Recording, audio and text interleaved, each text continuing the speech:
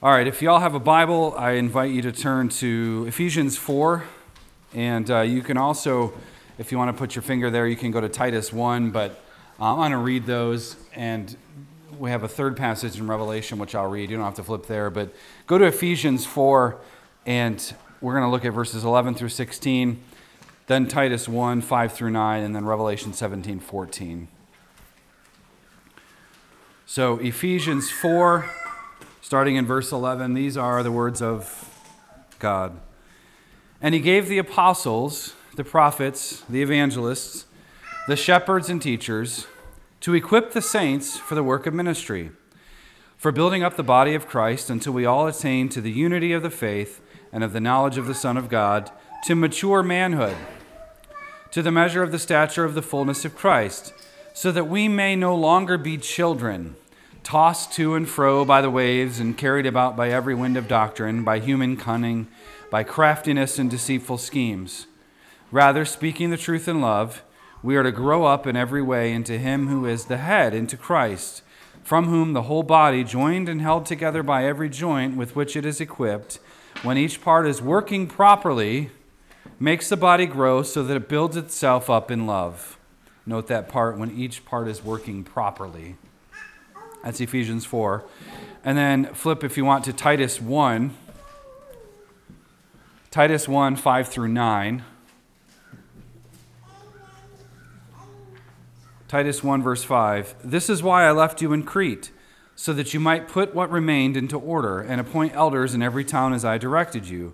If anyone is above reproach, the husband of one wife, and his children are believers and not open to the charge of debauchery or insubordination. For an overseer, as God's steward, must be above reproach. He must not be arrogant or quick-tempered or a drunkard or violent or greedy for gain, but hospitable, a lover of good, self-controlled, upright, holy, and disciplined. He must hold firm to the trustworthy word as taught, so that he may be able to give instruction in sound doctrine and also rebuke those who contradict it. And then Revelation 17:14, they will make war on the Lamb, and the Lamb will conquer them, for he is Lord of lords and King of kings. And those with him are called and chosen and faithful. Let's bow our heads in prayer. Our Father and God, we come to you this day as your ecclesia, your church, the called, chosen, and faithful ones. We ask and pray that you would stir us so that we might exalt your name among the nations. Help us to understand your word, be equipped by your word, and, Father, help us to carry it forth in all areas of life. In Christ's name I pray. Amen. All right, so the ecclesia today, the church, in doing this series, I've really just attempted to cover some of the basics. I realize I can't cover everything in 10 weeks, but I'm trying to at least touch on most things. But I'm trying to cover the basics of Christianity, highlighting their importance while trying to make a connection, of the doctrine itself to the future of Christendom. So each doctrine ought to be understood for the very purpose and the very reason of the future of Christendom. So that's why I called it Foundations, Biblical Doctrines for the Future of Christendom. It's not just let's relish the past and talk about fun doctrines, but no, what are the doctrines, and then how do they move us forward into the future? What are we supposed to do with them? That sort of thing. So that's just another way of saying that we don't study doctrine for doctrine's sake, which is a temptation, certainly. We don't study doctrine for doctrine's sake, just let's intellectualize and please ourselves with how many big words we can say. We don't do it for that reason. We study doctrine for the sake of the kingdom, so that we might be faithful and obedient to the Lord Jesus Christ as we carry forth the dominion covenant. So doctrine, we might say, leads us to doxology, the praise and worship and obedience of God. So all that said, understanding the ecclesia, that's the Greek word for church, the ecclesia, the church, and our role as a collective body called Cross and Crown, of course, as it's connected to the larger body of Christ. I think knowing that is important and understanding it is important, so I thought it would be worthwhile to cover at least in 1 week during this series. Now, the doctrine of the church, when you think about what is the church, that's really the question. It's usually framed around that question. What is the church? What is it? What is this thing that we call church? Further exploratory questions are as follows. What does the church do? It's not just what is the church, but what does the church do? How do we know what is or is not a church? That's a good question, because you could stumble in on some weird meeting with Kool-Aid and not be certain what that Kool-Aid is. Jim Jones, okay? So how do we know what is a church and what's not a church?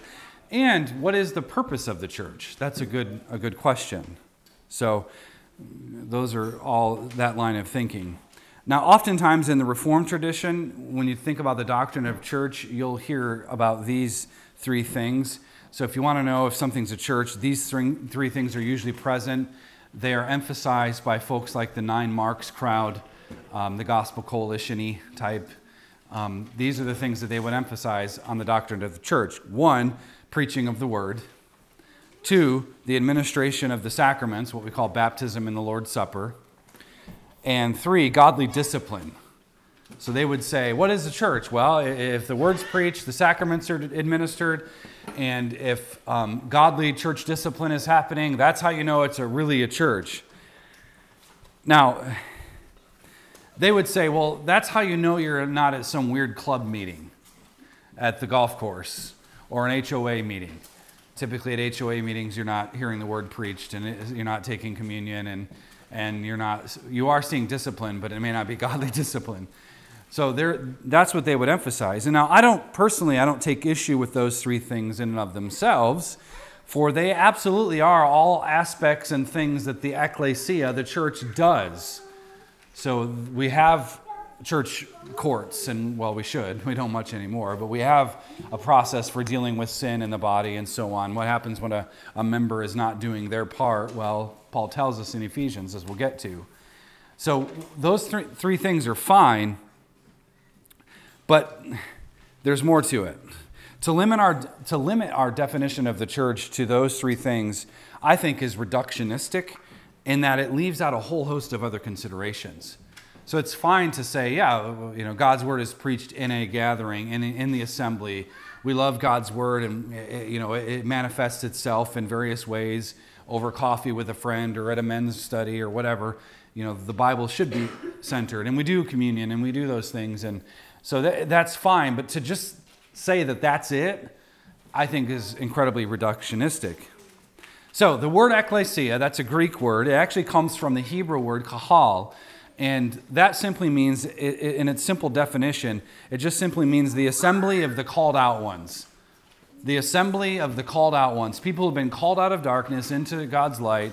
We've been called out. We've been sanctified. We've been set apart for a specific task.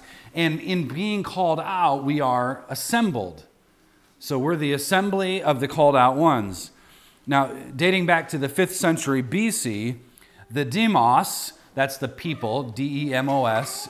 The people would gather together in these Greek city-states, and they would gather as an ecclesia, what you might call an organized body politic.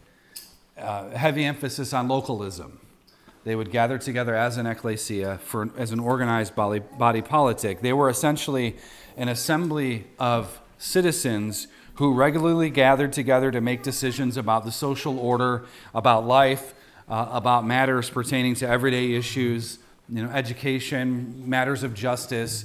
That was what the ecclesia, in the Greek understanding, the Greek mind, would have understood. That's what they would have done. Now, think of it in a Christian context, though.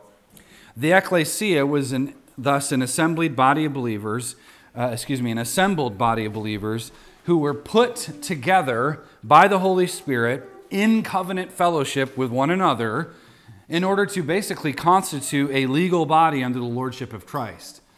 So when you think of ethics and justice and righteousness, just think in terms of a legality. All of us have been put together by the Holy Spirit.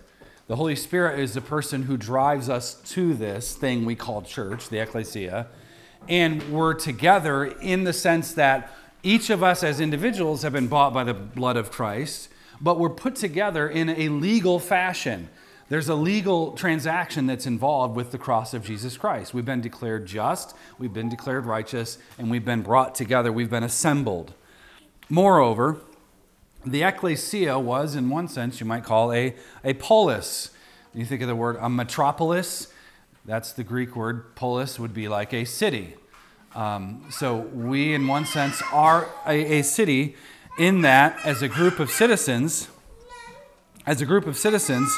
it claimed Christ as Lord, his law is supreme, and this new king had total jurisdiction over every area of life. So that's pretty pointed, I think, to declare Christ as Lord. When we say that Jesus is Lord, we're declaring that all of human life is to be obedient to him, and this includes the civil sphere. So we're a legal body brought together by the Spirit, blood-bought people, and we are assembled, and the main confession that we're all walking around saying all the time, Jesus is Lord, Jesus is Lord, Jesus is Lord. And we mean that he is our king, we are his people, his law is supreme, and that law touches every area of life. And next week we'll get into the doctrine of the law. Now, I mentioned last week what Abraham Kuyper called sphere sovereignty. And this was Kuyper's way of trying to talk about the spheres and the institutions of government and governance that God has given as the covenant Lord. And they are, as I mentioned briefly last week, family, church, and magistrate or state. Sometimes when I use the word state, I don't necessarily mean state of Virginia. State is just sort of an interchangeable way of saying the civil magistrate. So the state today of our state is rough. Things are murky at best. So that's just a short way of saying it. So family, church, and state. And by the way, included in family would be a young man who's not married or a young woman who's not married. You are a person, and not only as an individual in a family, your family as in yourself, but also the body of Christ is a family in that regard too. But that's what we call the church. So in the pagan world, if you were a 5th century Greek citizen, in the pagan world, or even if you were a 1st century Roman, this pagan idea was that the state or the civil authorities engulfed every area of life. The state was in charge of everything. You could, in the Roman world, you could absolutely worship whatever god you want, but you had to worship Caesar. So yeah, do your own thing, have your own temple to your god or whatever, but whatever name you want to come up with, but you still had to pay homage to Caesar and worship Caesar. So in the pagan world, the state engulfed every area of life. This was certainly true in the Greco-Roman world. Caesar himself declared himself to be Lord. Thus, the Roman body politic infiltrated everything, including the religious life of the empire. And by the way, this is happening in America right under our noses. When things turn to paganism from Christianity, statism is always the result. More and more control over every area of life. And so that's by design. So, however, think of it this way. When the ecclesia was birthed, the church, keep in mind that the ecclesia is the Greek concept, but the Hebraic concept is synagogue. That's where those concepts kind of mesh together. But when the ecclesia was birthed, it made a brand new confession. Jesus is Lord, not Caesar. Jesus is Lord. And this claim was highly political, and it meant that Jesus himself, and not the state, claimed total ownership over all facets of life. So that's why the church right now is so impotent. But if we really meant that Jesus is Lord over all things, and we started talking like that and acting like that, things would be a little different. But right now we're not. We've just said, well, Jesus is Lord in between my ears and a few inches below in my heart. And that's the extent of his lordship. But that's not what the early church said. The early church said Jesus is Lord over Caesar. That's a game changer. So the claim that Jesus is Lord is highly political, and it meant that Jesus and not the state claimed ownership over all facets of life. Individualism was thus balanced with collectivism. Statism always emphasizes the collective Okay, that's why the whole public health fiasco is a problem. The state has no business in that, because what they're doing is saying, for the good of everyone, you have to inject the toxins. For the good of all the public health, you have to do what we say. That's collectivization, the good of the whole over the individual parts. Now, only Christianity balances that tension of the one and the many. You have the individual right to private judgment. You need to be in the Word, and you need to know what the Word says, and you are accountable to God for it. But you're also not just an individual. You're part of the larger church too. So there's a balance, though, between the one, you as a person, and the many, and the greater good. And only Christianity balances that. At any rate, the pagan view was revived by the German philosopher Hegel, and he believed that the state ought to control every aspect of life. It was this collectivization of man that ultimately brought peace, so they argued. That's sort of like the proletariat bourgeoisie problem of Marx. And if we can just get the poor people to overtake the working class or the rich people, and then everything will be right, and you'll have a communist utopia. Well, everybody's thinking in terms of collectivism. The medieval view, fast forward, Christianity is legalized in the Roman Empire in 313 with the Edict of Milan, thanks to Constantine. Council of Nicaea a few years later in 325. As time moves on into the medieval era, something else emerges. It wasn't the pagan view of the state controlling everything. The medieval view was that the church should control every aspect of life. And we reject that too. That's what we might call an ecclesiocracy, where the church is in control of everything.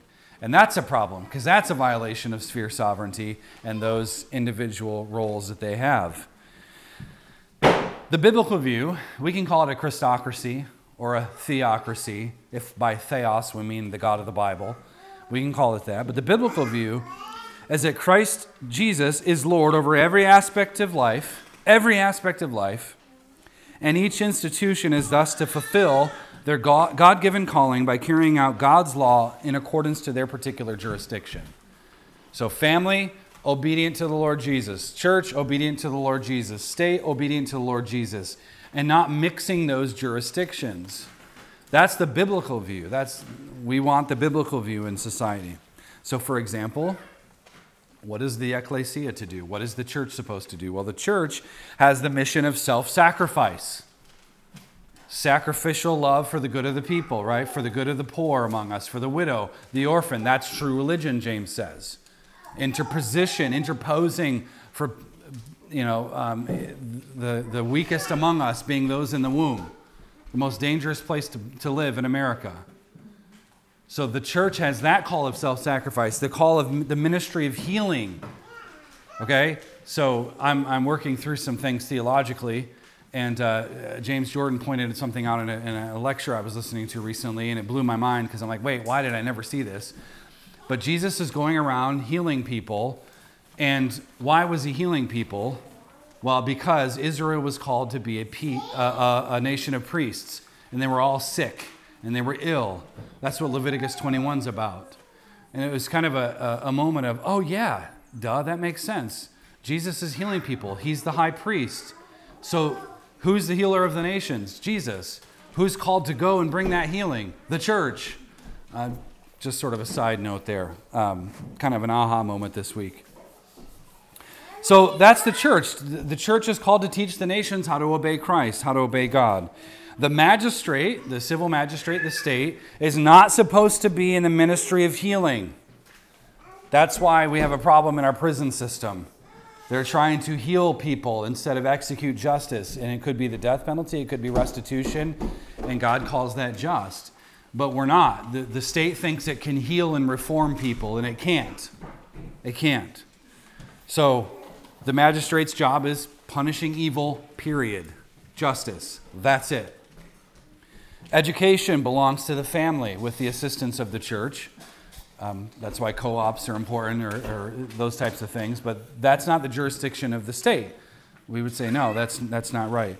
So underlying everything is self-government, which is to be emphasized as a fruit of the Spirit.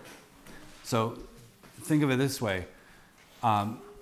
self-government, if it's truly being exercised in all of those areas, the state becomes very small, very small. Families can thus flourish better when they're not taxed to death.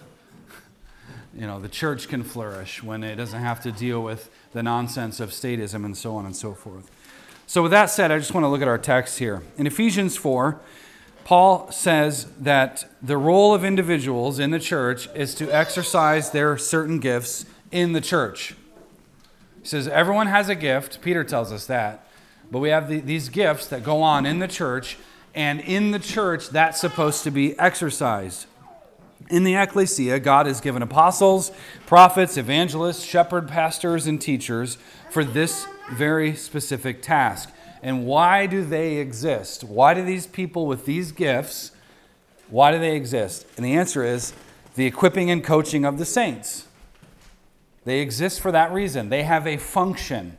Elders and pastors and teachers and shepherds and prophets and evangelists on the street and this ecclesia, this assembly, those things exist for the reason and purpose of equipping and coaching the saints for what?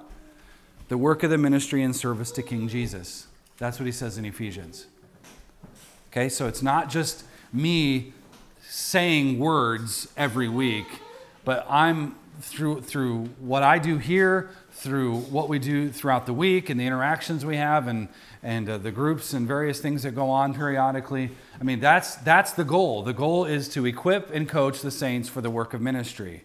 Same thing with you children. God's going to mature you and grow you. You have gifts, and your job is to serve other people with those gifts. And let me tell you, serve without complaining.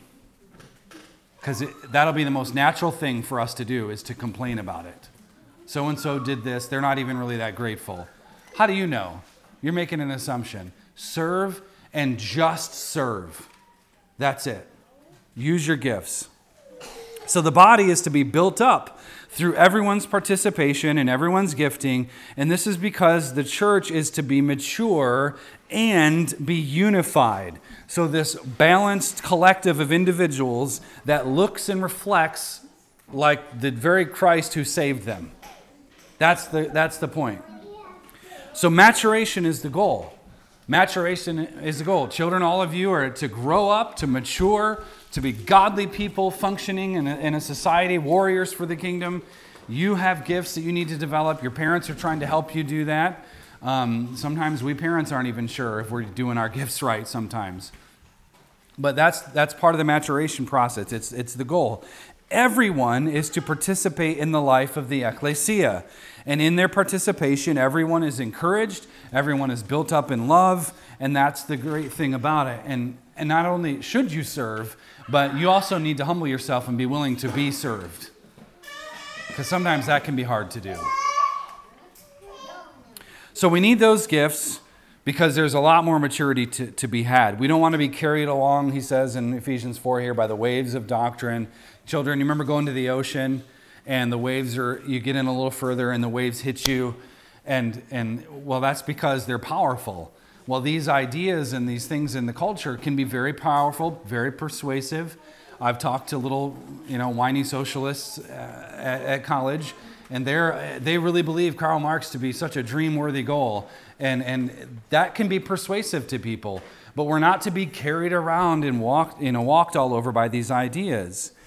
So these vain teachings, these philosophies. So instead, we want to grow and we want to combat them. So children, you're being taught to grow up in the ways of Cornelius Van Til so you can be a presuppositionalist who just destroys every argument that's out there. Just destroy it. These lofty speculations. Just go and dismantle Marxism. And we want you to be able to do that. So hang in tight. I know that's a lot. Some of you are really little. But just remember, Marxism is evil. Today's lesson in the sermon, I guess. So as the church advances and infiltrates and invades cultures, new converts are brought in, and they too need to mature and they need to grow in Christ. So the church is actually a military boot camp. Church is a military boot camp. More on that later. Titus 1. I'm not going to read it again, but Titus 1, Paul gives us some instructions. He actually writes this letter to Titus, who was a young pastor. Paul had left him in the island of Crete out in the Mediterranean, and he put him there to, quote, put what remained into order. They had did some evangelism. They saw some converts. There were connections made. There was order that needed to take place in that church. So he put Titus there. Now, the church was young. The church needed pastors and teachers and shepherds and folks to come in and explain them Christian doctrine and theology so that they could grow and mature. Now, here and along with 1 Timothy 3, we have qualifications for these men. These qualifications are certainly meant for all Christians to obtain. Okay? So being a patient person isn't just the job of a pastor, it's everyone's job. So these are all Christian qualifications in that sense, but they need to be emphasized for a very specific reason. And by the way, this idea of being held to a higher standard, that's actually not biblical. There is one standard, there is one law of God. We're all held to that standard. Some may be governed more strictly, which is what James tells us. In order to help the church flourish, so God saw fit to make sure that men of maturity were leading the way and helping people grow up into Christ. They were to be humble servants of the ecclesia. And part of that meant giving instructions through sound teaching and so on, and also it meant rebuking those who contradict it. So there's a twofold ministry there.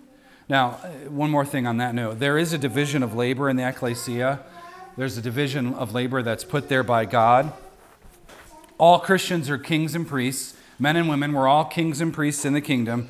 And as such, though, we need to mature. We need to grow. But in order to mature, many people need to be taught. They need to be taught these things. They need to not be taught by anyone, but by men of character. And so Paul emphasizes that only men are to be elders in the local ecclesia. And in Revelation 17:14, just to comment on that, they will make war on the Lamb, and the Lamb will conquer them, for he is Lord of lords and King of kings. And those with him, those with the conquering land, are chosen and called and chosen and faithful. And I threw that sort of in last minute because by many of the older Reformed writers, they would start off their Doctrine of the Church section with that very verse. As the conquering Lamb, and as King of kings, as Lord of lords, we, the ecclesia, we, the people of God, are called by him, chosen by him, and as such, we are to be faithful to him. So the foremost role, if you think, like, what is the church? How do you know if you're in a church, or what's the purpose of the church? The foremost thing, we are to be faithful to Jesus, period. That's the foremost thing. So let's unpack this a little bit more. So when a person is converted and is transformed by the gospel, she is not by herself. She's not by herself. She's not alone. Once the Spirit applies the work of Christ to her, she is now brought forth into a new covenantal relationship. She is incorporated into a fellowship, into a relationship through baptism. She is a citizen of a new nation. She is now the member of a much larger organism, the body and the bride of Christ. She was baptized. She converted and came in. She didn't grow up in the Christian home, but she converted. I think of Lydia in Acts 16. But she was brought in. She was baptized. She partakes of the Lord's Supper as a meal of faith with the community. Those are two of the signs and seals of grace, by the way. So this gathering of believers now confesses the lordship of Christ. They are the communion. They are the church, the ecclesia. They are the assembly of the way. All of us were brought into that. I grew up in a Christian home. I went to church when I was 2 weeks old. Okay, I've been there since. I don't have a crazy drastic story of conversion. I wasn't, addicted to drugs and all this stuff. That's not my story. And I wasn't baptized until I was 10. But some of you have a different story, though. You have a different background. But all of us converge with those backgrounds into this one moment, this moment of baptism, this moment of being incorporated into the church. You've been brought into something, the church. And interestingly enough, in James 2:2 and Hebrews 10:25, the word synagogue is used for the Christian church.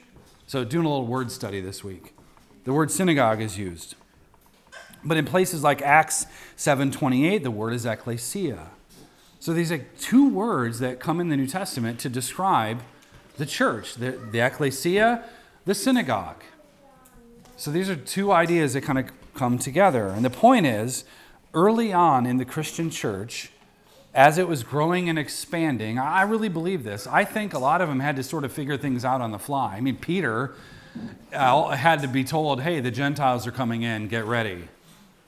You know, Saul had to be converted, and his name is Paul. I think they were trying to figure things out. But they all knew that there's this idea of an ecclesia, and that's the word Jesus used in Matthew. They had the idea of the ecclesia, the Greek background, and then they also had the synagogue. These two words, the Greek ecclesia, the Hebrew synagogue, that became this new church, the new ecclesia, the assembly of Jesus Christ our Lord. So when we read through the book of Acts, we learn a whole lot of stuff about the early church, the dynamic of the early ecclesia. The word itself is a many-layered term, the many different usages. The church universal refers to all the churches collectively together in this covenant. Bodies in India and Pakistan and Africa, Russia, everywhere. That's the quote-unquote church, the universal church, or what we might call the visible church. In the book of Acts, there were churches in various regions like Antioch, Lystra, and Derbe. There were gatherings of believers in Rome. There were gatherings in Corinth, and Ephesus, and Philippi, and Colossae. This is the church universal from Pentecost to today. Now, in the first century, when these new believers weren't at synagogue, remember, a lot of them were Jewish. They were going to the synagogue. They were still following those patterns. Eventually, they broke away, but they took with them the synagogue model for the church. And I would point you to Jordan's message a couple of years ago. The church is not a mini temple. We're more in the synagogue side of things. But when they weren't at synagogue, they met in homes regularly, all the time, sometimes every day of the week, early on. The pressure was coming. They gathered to encourage one another and so on. By the way, they didn't have a couch and nice chairs. They may have had some chairs to recline, but a lot of them just sat on the floor, and they didn't complain. They got together, breaking bread, praying, listening to teachers. Paul would come in and teach all night. Eutychus fell out of the window, died, and had to be raised back from the dead. Paul spoke a long time. You think I speak a long time? The first day of the week would have been a work day, Sunday. In the Greco-Roman world, Sunday was the work day. In the Jewish world, Friday night to Saturday night was one of the regular Sabbaths. They had multiple Sabbaths at different times, but the first day they got together, they would fellowship. The new Christian Sabbath would occur. You can see 1 Corinthians 16:2, Acts 27, 20 verse 7, and then Revelation 1:10. But that's what they did in the early church. The church then, in its entirety, is the body of Christ. Jesus is the head. The Bible also calls the church the bride of the Lamb, adorned for her husband. The church is the house of God, the temple of God, being built up by the apostles and prophets, etc. Christ, says Peter, is the cornerstone. He's the stone, and we are living stones in this temple. 1 Peter 2:9 sees the church as the new Israel of God. We're a royal priesthood, a holy nation, a peculiar people. So the church is thus not some sort of philosophical abstraction. It's not what it is, but a real organism being put together by Christ in history. Real people with flesh and blood. We are the church. And those who have gone before us, they're the church triumphant. They're with Christ in heaven. But we here on earth right now are what's called the church militant, advancing the kingdom one person and institution at a time. Listen to what Bavinck says about the church. He says, the church is holy, is a holy people, and the believers are holy persons or saints, for they're all together and each for himself temples of the Holy Spirit. Note that. You as a person, you individually are a temple of the Holy Spirit. But guess what? The church collectively is a temple of the Holy Spirit. Again, the one and the many. By that Spirit, Bavinck says, they are washed and sanctified in Christ Jesus. And they are therefore to shun and to do battle to the death against all sins, all works of the flesh, all worldly desires, and on the contrary, are to exercise all the virtues and to support all that is good. Church must fight against sin. Church must promote what is good. That's our task. Now, there's a nuance I'd like to make, and it's something that Rushdoony says. I actually couldn't even track down exactly where he said it this week. Woe is me, my books are everywhere, and not where I need them. But he emphasized this in his writings, and I read it, I think, a few years ago, but again, I couldn't find it. But he emphasized the fact that the church is not a terminal institution, but a functional one, meaning the end goal is not just to be in the church. Oh, we're in the church, cool. Let's just be bored together every Sunday. No, the church is not a terminal institution, meaning it's not the final stop. It's a functional institution. It has a purpose and a function. And this is important because far too many Christians have conflated the kingdom of God with the church. Especially our brothers and sisters who we love, who are more on the high church side of things. Pastor who wears a robe so as to not distract people. I just find it super distracting that he's wearing a robe.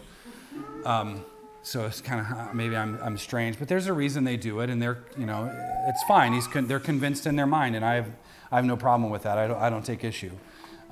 But this idea that the kingdom is synonymous with the church is sort of a mindset, I think, among many Christians. And to be clear, the kingdom of God is far greater than the church. It's far greater. It covers more ground than the church. And it is more than the family, the church, and the state. In fact, it transcends space and time as well, because the kingdom of God is the rule of God himself. So it can't be reduced down to an institutional church, nor it can be equated with it. The kingdom is the mother of the church in that it gives birth to the church, if that makes sense. So the kingdom necessarily precedes the church, for without the kingdom, guess what? There is no church. Without the kingdom, there's no church. What Rushdoony was getting at, or at least what I'm getting at as I'm trying to apply what he had said, is that the church does not exist for the sake of itself, but for the advancement of the kingdom of God. It doesn't exist for itself, but for the advancement of the kingdom of God. As the people of God, we are his property. He is our owner. We belong to him. Okay? If you're wearing a hat or a toy or something, you look and it says made in China. Well, you have a made from heaven tag on you. I don't know where it's at. I've never found it, but that's what you have. You are God's property. And as God's people, he lays claim and total authority over us. So we have no claim over against him, none at all. So the entirety of our existence is by his mercy and his grace. So this means as a family of servants, that's what we are, a family of servants. We've been sent out into the world to press the crown rights of King Jesus into every area of life. To every single realm. We must be obedient to our master and his kingdom because we exist to serve him and not ourselves. Okay, so children, if your sister needs help or your brother and your parents says, hey, could you go help with what they're doing? And you you have that response of, I don't want to. You're not serving the kingdom. Because if you were serving the kingdom, you would immediately, without any begrudging attitude, go and you would serve. Because you're serving someone who's in the kingdom as well.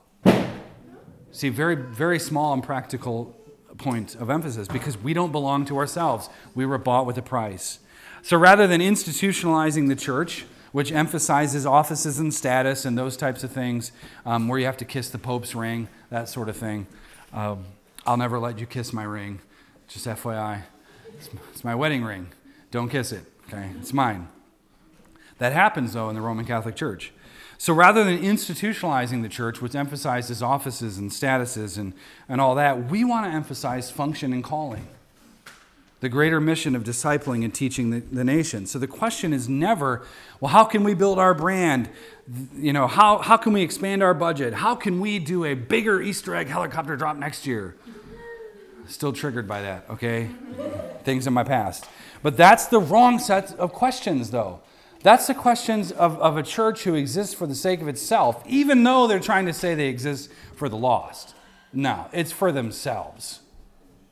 The question is, are we being faithful in teaching this county what it means to follow Christ?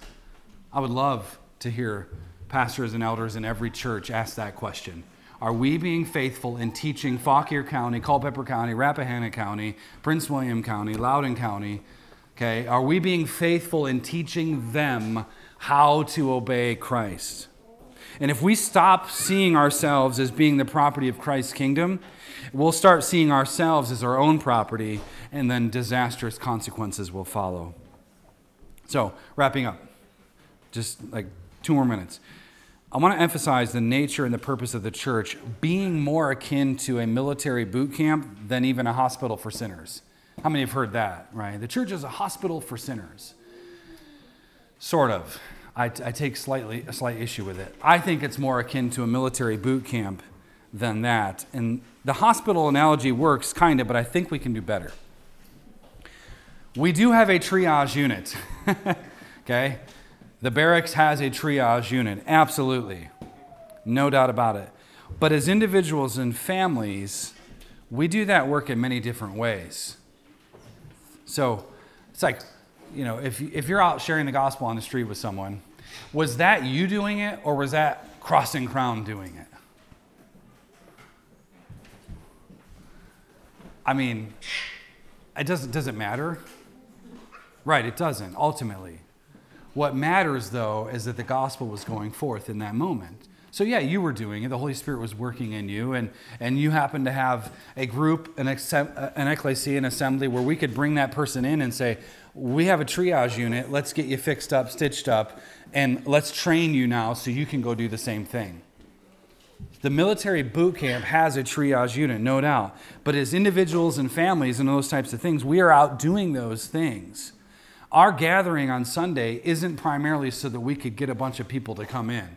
If we were doing that, we would do a terrible job. We meet in homes. So where we meet and when we meet, those sort of things, I mean, that's really not even the foremost question, but what is it that we're trying to achieve? So through the people we meet at the park or on the streets or at work or whatever the issue is or the location, we are all, in one sense, individual moving triage units dispensing the true cure to man's ultimate need. And that's happening all the time, or it should be, right? But when it comes to this synagogue-modeled ecclesia, Crossing Crown, we are to be a military boot camp, training soldiers to exercise their gifts for the growth and maturity of all. And listen, the church will not regain its influence in this nation until it goes back to the Holy Spirit for instructions for how to be a better government than what we have right now. And by government, I mean all of it, all spheres. We have to go back to the Holy Spirit and God's Word for instructions on how to be a better government than what we have going on all around us. We have a ton of teaching to do, right? We need to teach fiscal responsibility. Inflation we're feeling the effects of that right now. Lumber prices increasing, which just means the dollar is decreasing.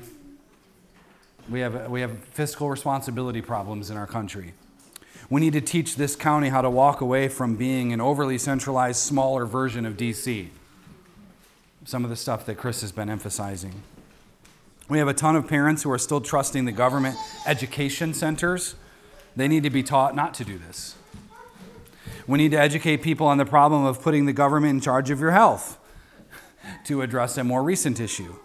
So a lot of teaching needs to happen and needs to occur so that, and many churches have farmed out their calling, letting the state control them.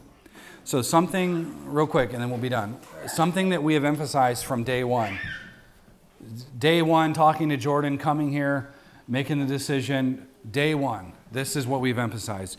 Crossing Crown is to grow and be a miniature social order that models what life is like in the kingdom so that others will see it, so others will know it, and they will learn how to be obedient to the Lord Jesus Christ. That has been our mission from day one. And it's a very different way of thinking about church. It's a very different way of thinking about church. But it's the way of our Master, as I see it. Let's pray. Father, you've called us out of darkness and into your Son's light, and we thank you for that. And so we want to walk in that light and not be hypocrites who like the darkness but try to walk both lines. We want to be completely in your light, the light of your word, the light of your gospel, the light of your law. So we ask and pray as what we call Cross and Crown, that we would be that social order, Lord, that we would in fact teach this nation, this county, the counties around us, how to function in the kingdom of God.